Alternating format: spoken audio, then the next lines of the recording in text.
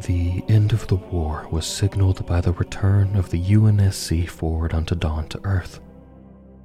The Arbiter emerged as the sole survivor, the Master Chief and Cortana having been lost when the portal from the Ark unexpectedly collapsed, ripping the ship in two. Their fate remained a mystery, but most believed that the Chief had perished in his escape. When the portal collapsed, the immense artifact that generated it suddenly closed, becoming completely inactive. The pathway to the Ark, the Forerunner's final refuge far outside the Milky Way, was now severed. Much of the Covenant had been destroyed in High Charity's fall to the Flood. Those who survived the battles at Earth and the Ark, as well as other more remote conflicts, either found their way back to their own worlds or forged new alliances, some of which closely resembled the original Covenant. The many elites who returned from the war found that great tension had built on Sanghelios and its outlying colonies. With the discovery that the Forerunners were not gods, but merely an ancient and powerful civilization, some rebelled against more than 3,000 years of Covenant religion. Others held on to the traditions of their past, reluctant to abandon the faith that had united their people for so many centuries. Against this backdrop, warring clans and sects sprang up, some seeking political power, others vying for territory. Despite widespread support for the Arbiter, which stemmed from his central role in bringing an end to the Sanshayum's tyranny and the Jiralhanai-led revolt, Sanghelios was far from united. Many Sanghelis still despised humans, and any alliance or friendship with them was viewed as an insult to their traditions. For this reason, the Arbiter's position of leadership among the Sangheli was constantly threatened by those who saw him as a heretic. Civil unrest was not restricted to the Sangheli, however. Most of the remaining human worlds united under the banner of peace, working with the UNSC to safeguard their colonies in the years after the war. But a handful were extremely resistant and sought to declare themselves independent of the United Earth government. Some of these had scarcely survived brutal Covenant attacks and blamed the UNSC for abandoning them in their hours of need. Others were drawn to the leadership of political idealists who were anxious to stop any attempts by the UNSC to consolidate Earth's authority. Some worlds even remained outlaw colonies, hostile to the UEG, but open for business to the alien species who had, only months earlier, been waging war of extermination against them.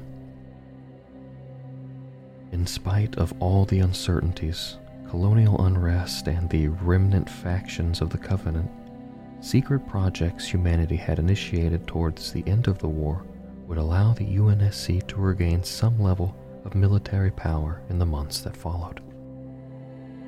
Well before the end of the Covenant War, ONI had initiated plans for the Spartan 4 program, a huge effort based on the Orion protocols of old.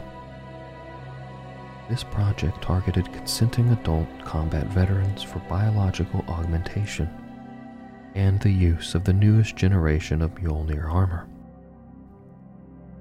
Spearheaded by Commander Musa 096, who had previously washed out of the Spartan 2 program due to failed augmentation, a new branch of the military was proposed to UNSC leadership in early 2553. One comprised exclusively of Spartans, and unlike anything the UNSC had envisioned before. Working alongside Jun A266, the sole survivor of Reach's legendary Noble team, Musa began recruiting personnel from across the existing UNSC branches, soldiers who met extremely high criteria. These impressive men and women were augmented into warriors capable of incredible physical feats. They were outfitted with Mjolnir Gen 2 armor, the next evolution of the armor Halsey had fashioned decades earlier. One of the Spartan branch's first candidates was Sarah Palmer, an ODST of notable skill and bravery. She became a prominent member of the program and eventually rose to the position of Spartan commander on the UNSC's flagship Infinity. With the branch's growing success, a number of corporations were contracted to produce the costly Gen 2 armor used by Spartan 4s. In May 2553, the Materials Group formed the Damascus Ordnance Commission, bringing in companies such as Lethbridge Industrial, Hannibal Weapon Systems, and Acheron Security to mass produce and refine Gen 2 armor systems. This step reflected a huge change from the relative obscurity of earlier Spartan classes to the dramatic influence they would now have in human-occupied space. Built to defend humankind from an unstoppable foe, the immense UNSC Infinity only came into service after the war had ended. Infinity was designed to be the most powerful warship ever created by humanity, incorporating technology drawn from both the Covenant and the Forerunners. Although it was forged in the fires of conflict, the ship was christened as a vessel of peaceful exploration and the expansion of humanity's place in the galaxy. Nevertheless, this era was not without peril, and Infinity would experience battle on numerous occasions in the aftermath of the war. On March 3, 2553, a solemn memorial was held by members of the UNSC at the site of the Forerunner portal artifact, which was now known as the Accession. Alongside esteemed members of other branches, Fleet Admiral Terrence Hood presided over the gathering. In a show of incredible trust, the Arbiter was invited to pay homage to those lost in the final battle over the Ark, including the Master Chief. This moment would be one of the first steps towards peace between the Sangheili and humanity. Meanwhile, the UNSC took stock of its fleet. All remaining naval assets were gathered to the Sol system in the months following the war. This time was spent accounting for, repairing, and refitting what little remained of the UNSC's previously vast naval force, now amounting to only a few hundred vessels. Plans were also set forth for the design and construction of entirely new vessel types, such as the Autumn-class cruiser and the Stryton-class frigate. These ships benefited from many improvements gained during the war, including what had been learned from recovered Covenant and Forerunner technology. The ship which benefited the most from the sudden influx of exotic alien science was UNSC Infinity. Production on the massive, heavily armed vessel began late in the war, as one of the many desperate efforts to prevent the Covenant's final victory. Although the ship was completed just prior to the end of the conflict, its official commissioning occurred some years later, as humanity turned once again to peaceful exploration. Infinity's size, remarkable weaponry, and Forerunner-enhanced travel capability, however, offered formidable military support in times of unrest. Infinity made one thing very clear. With the discovery of the Forerunners and the remarkable technology they had left behind, humanity would never be the same. Many of these discoveries came from the Halo installations, as well as at sites like the Accession. But by far the most fruitful source for the unearthing of Forerunner relics was the gargantuan artificial world, Onyx. When the artificial world Onyx disintegrated, All that remained was a 23-centimeter orb locked in real space around the star Zeta Doradus.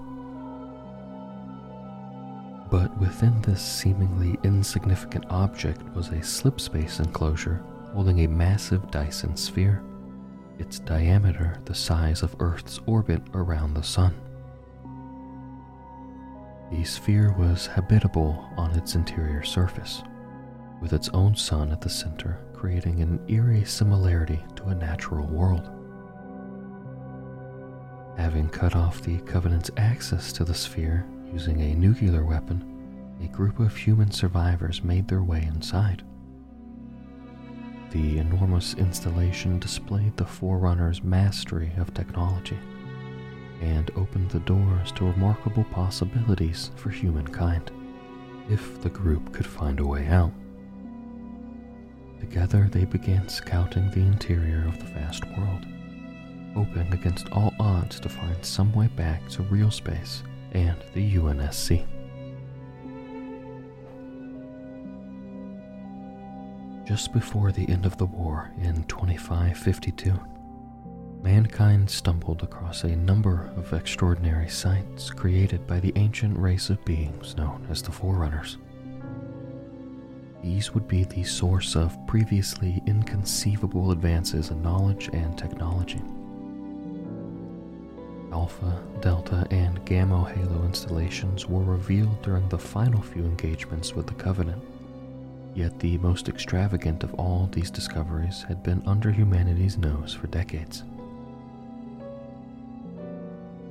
Zeta Doradus IV, also known as Onyx, was highly suitable for colonization and was surveyed by early groups of pioneers.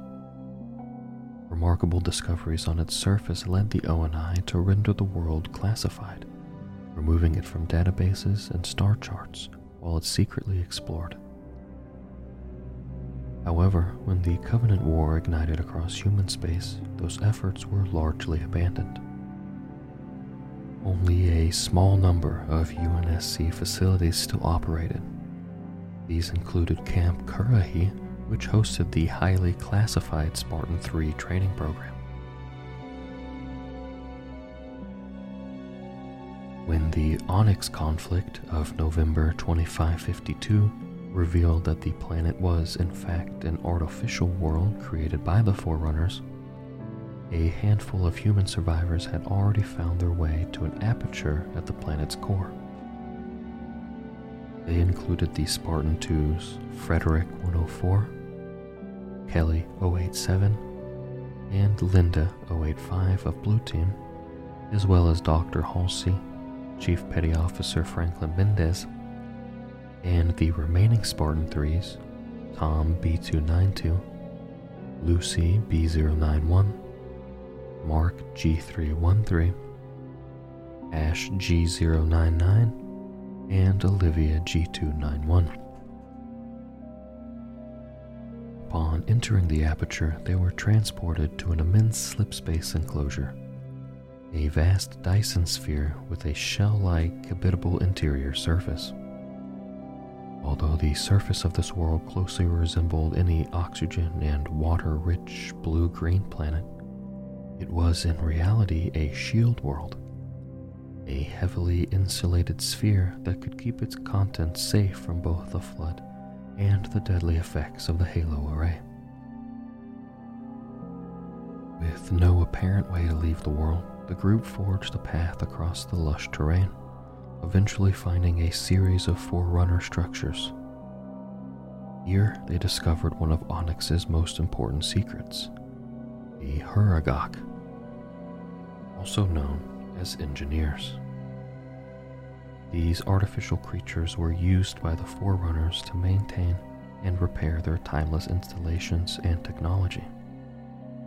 And when Lucy B091 made contact with one of these, it gave them access to communication with the outside world.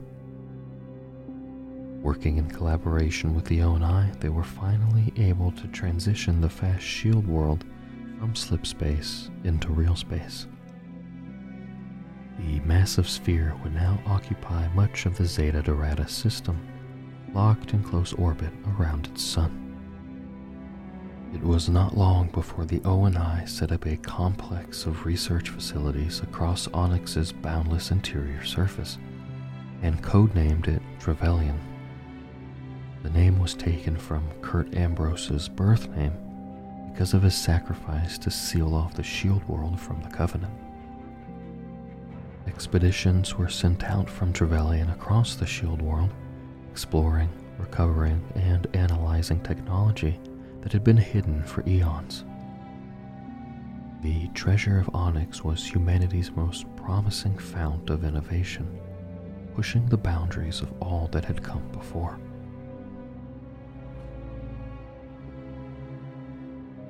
The Black Ops Squad, known as Kilo 5, was created by the highest levels of the ONI to sow unrest among humanity's enemies, keeping them destabilized so that mankind was never forced to face a threat as great as the Covenant. This group of highly skilled operators was often found working in the blurry area between good and evil, aiding the wicked for the sake of peace and even targeting people who may have been justified in their actions. The members of Kilo 5 were forced to forever weigh their actions against the greater good. In the aftermath of the war, ONI Admiral Margaret Perengoski formed Kilo 5, intent on disrupting any potential threats against humanity by whatever means were necessary. At the head of Kilo 5, she placed Captain Saren Osman, who had failed augmentation for Spartan 2, but was later rehabilitated and reintegrated into the Navy. Also on Kilo 5 were a trio of experienced ODSTs: Staff Sergeant Malcolm Mao Geffen, Corporal Vasily Vaz Beloy, and Sergeant Leon Devereaux, as well as Naomi 010, one of the few known active Spartan 2s. Rounding out the team were Professor Evan Phillips, an expert in Sangheli culture and language, and Black Box, a highly advanced 4th-generation smart AI. Kilo 5's main objective was aiding Sangheli terrorists in order to keep the elites divided and at war. The squad brokered a deal with Avu Med Telekam, the leader of the Servants of the Abiding Truth, and the primary opposition to the Arbiter. Kilo 5 provided these dissidents with weapons while the UNSC publicly supported the Arbiter from Earth. Only months after the war's official end, Telekam emerged from hiding and attacked the Arbiter's forces at the fortress of Vadam Keep. The assault failed when the Arbiter was helped by the UNSC Infinity, forcing the servants back underground. The ONI had succeeded once again in undercutting both sides. One of Telkam's former allies, Joel Dama, escaped UNSC captivity on Trevelyan and began to put together an even more powerful military force on the remote world of Hezdaros. Embittered by decades of hatred towards humanity and the loss of his own wife at their hands, the Sangheli warrior wanted revenge. He had learned of a hidden world called Requiem, reputed to be the resting site of an ancient Forerunner commander, the Didact, who also despised humanity. If awoken and released, he might assist the Sangheli in exacting revenge. Dama's new covenant was formed around this objective. The most important of Kilo 5's operations in 2553 was conducted on the outlaw colony of Venezia, where a human arms dealer by the name of Staffan Sinsky had emerged. Under deep cover, members of Kilo 5 infiltrated Sinsky's cell. They learned that his motivations hinged on the loss of his daughter decades ago. and that his daughter was none other than their own Naomi 010. Sinsky intended to acquire a Covenant warship called Pious Inquisitor and use it against the UNSC. Empathizing with her father, some members of Kilo 5 managed to fake Sinsky's death and the destruction of Pious Inquisitor. With the ship gone and his daughter alive and well, the threat Sinsky posed was now diffused. In the months that followed, Kilo 5 continued to disrupt reunification of the Sangheli and carried out numerous black ops requiring their particular expertise. Osman eventually went on to replace Perenkovsky as Commander-in-Chief of the ONI, while the status and operations of Kilo 5 remained highly classified. After the breaking of the Covenant, the Sangheli hero known as Thel 'Vadam returned home bearing the title and armor of the Arbiter, once considered a mark of shame, now worn as a badge of honor. During the course of the Great Schism, minor conflicts had raged across parts of Sanghelios, but the real turmoil was social, political, and religious. The Covenant's sudden end and the revelation of the Forerunner's true nature created a dangerous vacuum of government and cultural identity. While the Arbiter did not seek the role, the people of the territory of Vadam and the keeps around it backed him as the new leader of Sanghelios. Other sects opposed him, and conflicts broke out as local leaders vied for power. Some of these cited religious beliefs, still persuaded by the tenets of the Covenant.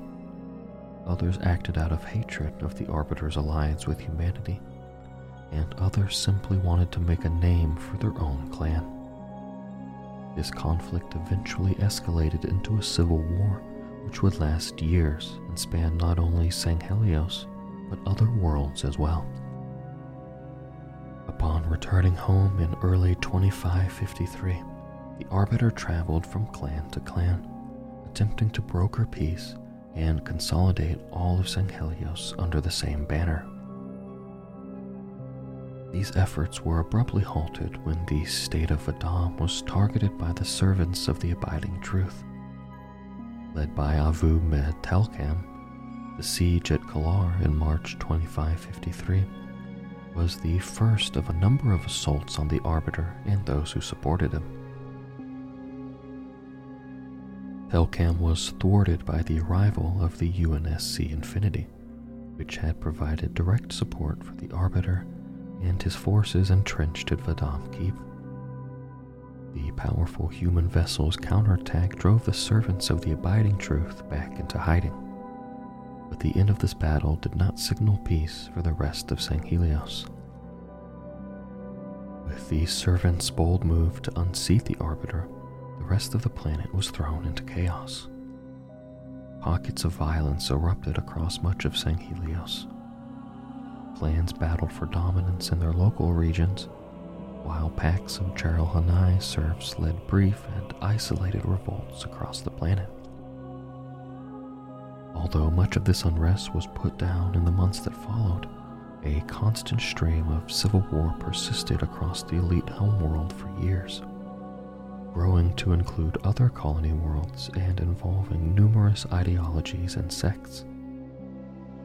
The Arbiter's forces eventually consolidated their strength under a single banner, the Swords of Sanghelios, an ancient title of honor expressing the nobility of their cause, the unification of the Sangheli people. The efforts of the Swords faced a severe threat from yet another movement. Hidden on the remote colony of Hesduros, led by Jul Mdama, who had once operated within the servants of the Abiding Truth, this new force rekindled the war forges of old, gathering lost weapons and ships. Both Kigyar and Unganoi joined what would now be seen as reforming Covenant, hoping to awaken an ancient forerunner from his slumber. Though it would be years before that hope would be realized, the Didax return would threaten not only humanity, but the Sangheli as well. When an automated distress signal was triggered on the world of Shops 3, a number of Forerunner line installations activated, a network of machines once designed to stop the flood. On the independent human colony of Gao, the Forerunner Ancilla Intrepid Eye was suddenly awakened from her hibernation and forced to assess the state of her own facility. Intrepid Eye's activities led to an earthquake and release of Rome's Alone, a life worker Huragok capable of repairing living creatures. Humans visiting the Montero Caves on Gao began experiencing mysterious healings caused by the Huragok. But with the caves now teeming with humans in search of medical miracles, Intrepid Eye was forced to kill those who interfered with her work, creating a string of unexplained murders. Gao authorities sent Special Inspector Veda Lopez and her team to solve these crimes. The UNSC, meanwhile, had also detected the distress signal and deployed the 717th Xenomaterials Exploitation Battalion to Gao to investigate and eventually target the Ancilla for capture. Amid much political controversy due to the colony's strong resistance to the UEG, its president reluctantly agreed to the battalion's presence on Gao.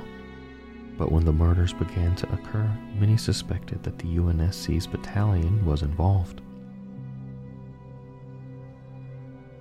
Though the UNSC's true purpose was highly classified, Arlo Casil of the Gao's Ministry of Protection, who despised Earth's governments, became aware of the battalion's goal and planned to take advantage of the situation in order to seize control of the colony's government. Secretly plotting with the Gerald Hanai terrorist group called the Keepers of the One Freedom, he pitted the alien force against the UNSC battalion in a fight to secure the Forerunner AI for himself. Meanwhile, Lopez's murder investigation turned up clues pointing to the center of the battalion's security force, the Spartans of Blue Team. Led by Frederick 104, Blue Team included the Spartan 2s, Kelly 087 and Linda 058, as well as Spartan 3s Tom B292, Lucy B091, Ash G099, Olivia G291, and Mark G313. When the investigation took Lopez deep into the cave system, she accompanied Fred as part of his team. After a brief engagement with the Intrepid and the AI's drone's defenses, the Ancilla was eventually captured by the Spartans. Emerging from underground, however, the group discovered that a battle had broken out between the UNSC battalion and the Keepers within the nearby town of Wendosa. Although UNSC forces managed to stave off the Keepers' vicious attack, Casil, having by now seized control of the Gao government, sent local military to destroy what remained of the battalion. The Spartans and Lopez, who had now come to realize that Intrepid was responsible for the murders, escaped the Gao attack with the Ancilla in their possession. Before leaving, Blue Team managed to completely destroy the line installation, severing Casil's ability to use the Forerunner technology to his advantage. Lopez's cooperation with the Spartans alienated her from Gao's government, which she now realized was corrupt. During the Spartans' extraction, Saren Osman offered Veda an opportunity to join the ONI, which she accepted. Despite a harried and costly escape by UNSC forces, the battalion had managed to secure Intrepid Eye for research, though at the cost of continued hostility from Gao's government.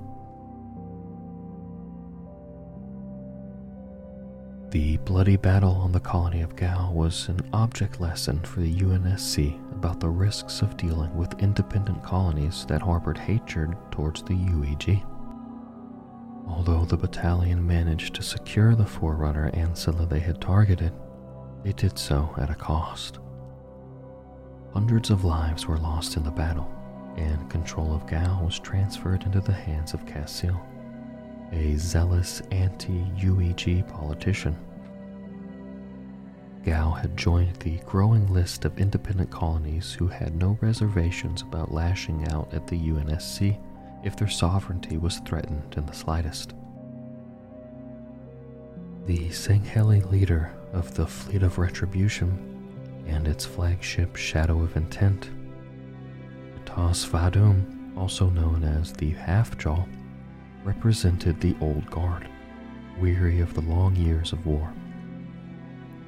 But when a threat emerged from the vestiges of the now shattered Covenant, he and his small crew were all that stood in its way.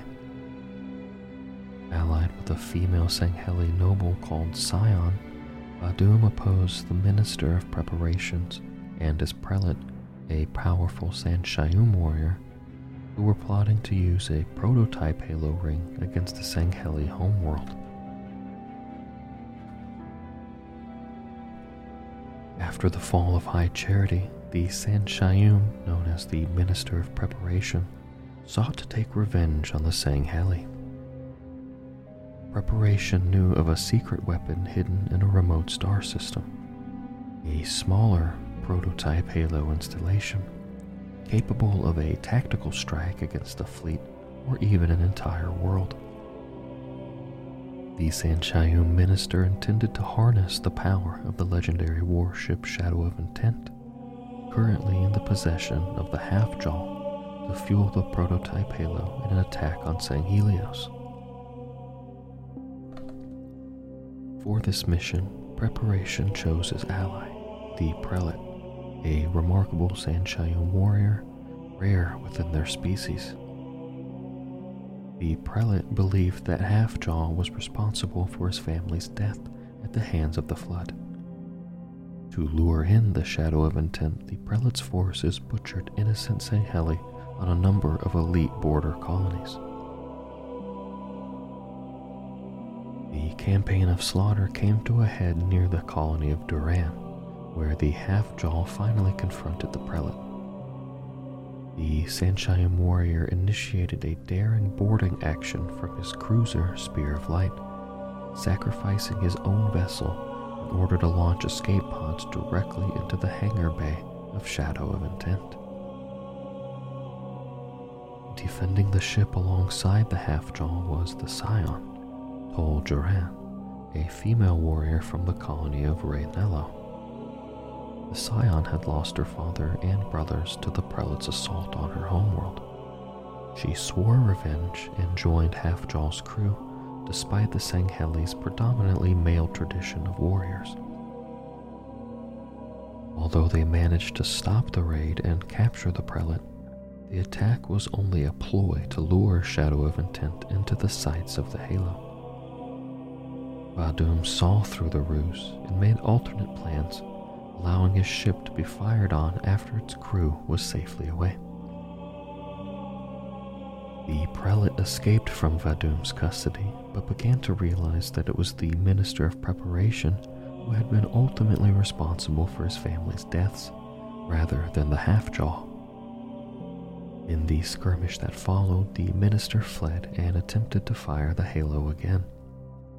He was prevented by the Prelate, who sacrificed himself to destroy both the prototype Halo and Preparation, while the Half-Jaw and the Scion managed to escape.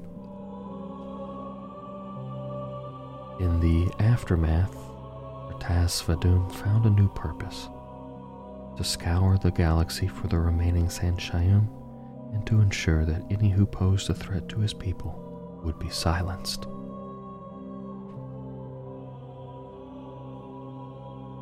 When the Halo array mysteriously primed for activation, the entire galaxy was once again threatened, this time from a source that was completely unknown. The ONI was forced to send a hybrid team of humans and Sangheli back to the Ark, the only location from which the rings could be activated, in order to determine the cause. Upon arrival, they found the massive Forerunner installation seriously damaged and racked by severe weather conditions. Its surface, once a reserve for species from across the galaxy, was now covered with hostile predatory creatures and guarded by a deadly Forerunner AI. Shockingly, this mysterious entity was attempting to mine Earth into oblivion in order to repair the damage done to the Ark years earlier by the humans.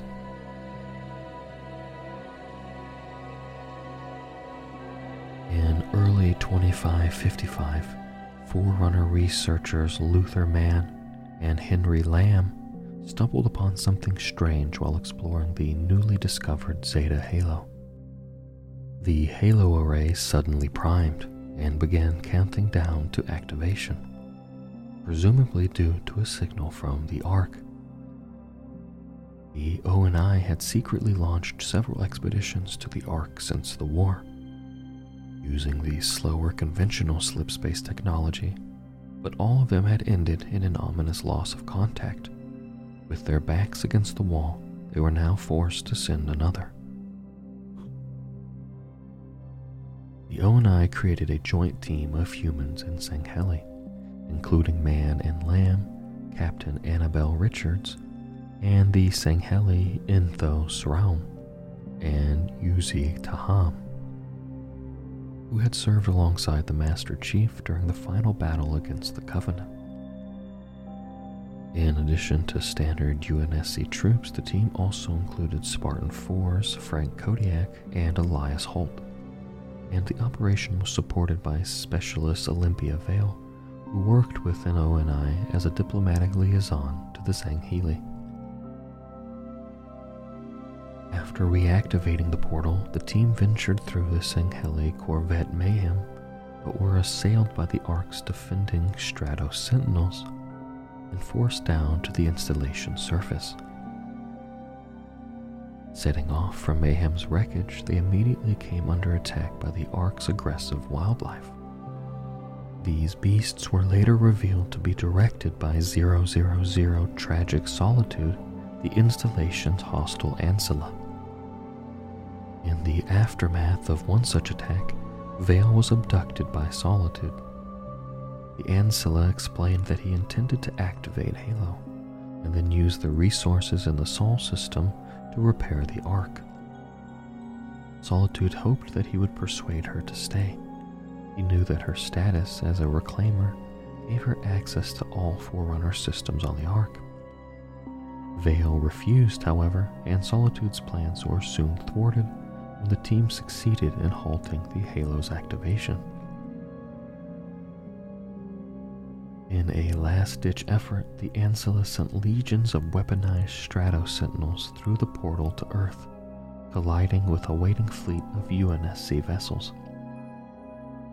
Earth fought desperately against a seemingly endless flood of Sentinels, a ploy that Solitude hoped might compel Vale to cooperate. But during the conflict, the AI was sabotaged by Vale's teammates and eventually destroyed. By the time the survivors returned to Mayhem, the UNSC had sent recovery vessels after it, deploying makeshift fire bases and research facilities on the installation. With the Halo threat averted yet again, the Ark was now occupied by ONI research teams, seeking to safely repair the damage done to it.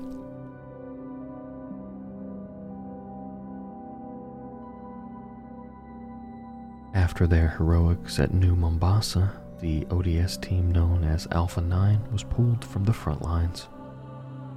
When the war ended only months later, the squad, still composed of Buck, Romeo, Dutch, Mickey, and the Rookie, were deployed against human rebels rather than against the Covenant. After the death of the Rookie on Draco 3 in January 2554, the shift in the focus began to wear on the team. In the wake of this loss, Buck was approached by John A266. Months earlier, he had been offered a slot within the Spartan 4 program, but refused to abandon Alpha 9. This time, however, the rest of Alpha 9 could be included. While Dutch planned to leave the service, both Romeo and Mickey joined alongside Buck, and by 2554, all three were fully augmented Spartan 4s. After being deployed on a number of missions, Alpha 9 was sent to Tallista by ONI. The rebel militia located there had somehow stolen Virgil, a critical Huragok asset from under the protection of the ONI and its handler, Sadie Indesha. Early in the operation, Buck and Romeo were betrayed by Mickey, who, discontented with fighting against fellow humans, had defected and aligned with rebel leader Dr. Anton Shine. Although the odds were stacked against them, Buck and Romeo managed to subdue their captors, immobilizing Mickey and killing Shine, and successfully completed the mission. The Talitsa incident served as a warning for the UNSC, who were forced to acknowledge the risks involved in the recruitment of the new Spartans, even those who had loyally served the UNSC for years. In February 2556, while targeting an arms deal on the colony of Cedra, ONI Lieutenant Commander Jameson Locke and his team witnessed the detonation of a mysterious bomb by a Sangheili terrorist, killing hundreds of humans. This bomb used an exotic agent that targeted humans at a genetic level. Locke's team eventually discovered that it came from a fragment of Alpha Halo. During the ring's destruction, the installation's automated safety protocols had jettisoned a portion of it through slipspace in an effort to save it. The fragment ended up in orbit perilously close to a star, making conditions on its surface extraordinarily dangerous. Locke's ONI team was sent to this shard alongside a detachment of Cedran Colonial Guard led by the ex-Spartan II, Colonel Randall Aiken. The mission was to destroy the deadly element with a nuclear weapon. Upon arrival, they found the fragment's already extreme conditions were compounded by a vicious strain of Letgolo, which relentlessly hunted the team. After narrowly surviving an attack which heavily damaged their ship, the team began to disagree over the mission. As tensions rose, some of the team became hostile, forcing them all to race for the nuclear weapon and a way back to human space. Ultimately, Colonel Aiken sacrificed his life by detonating the nuke, allowing Locke to escape. This grim mission proved to be a key moment for Jameson Locke, leading to his decision to become a Spartan.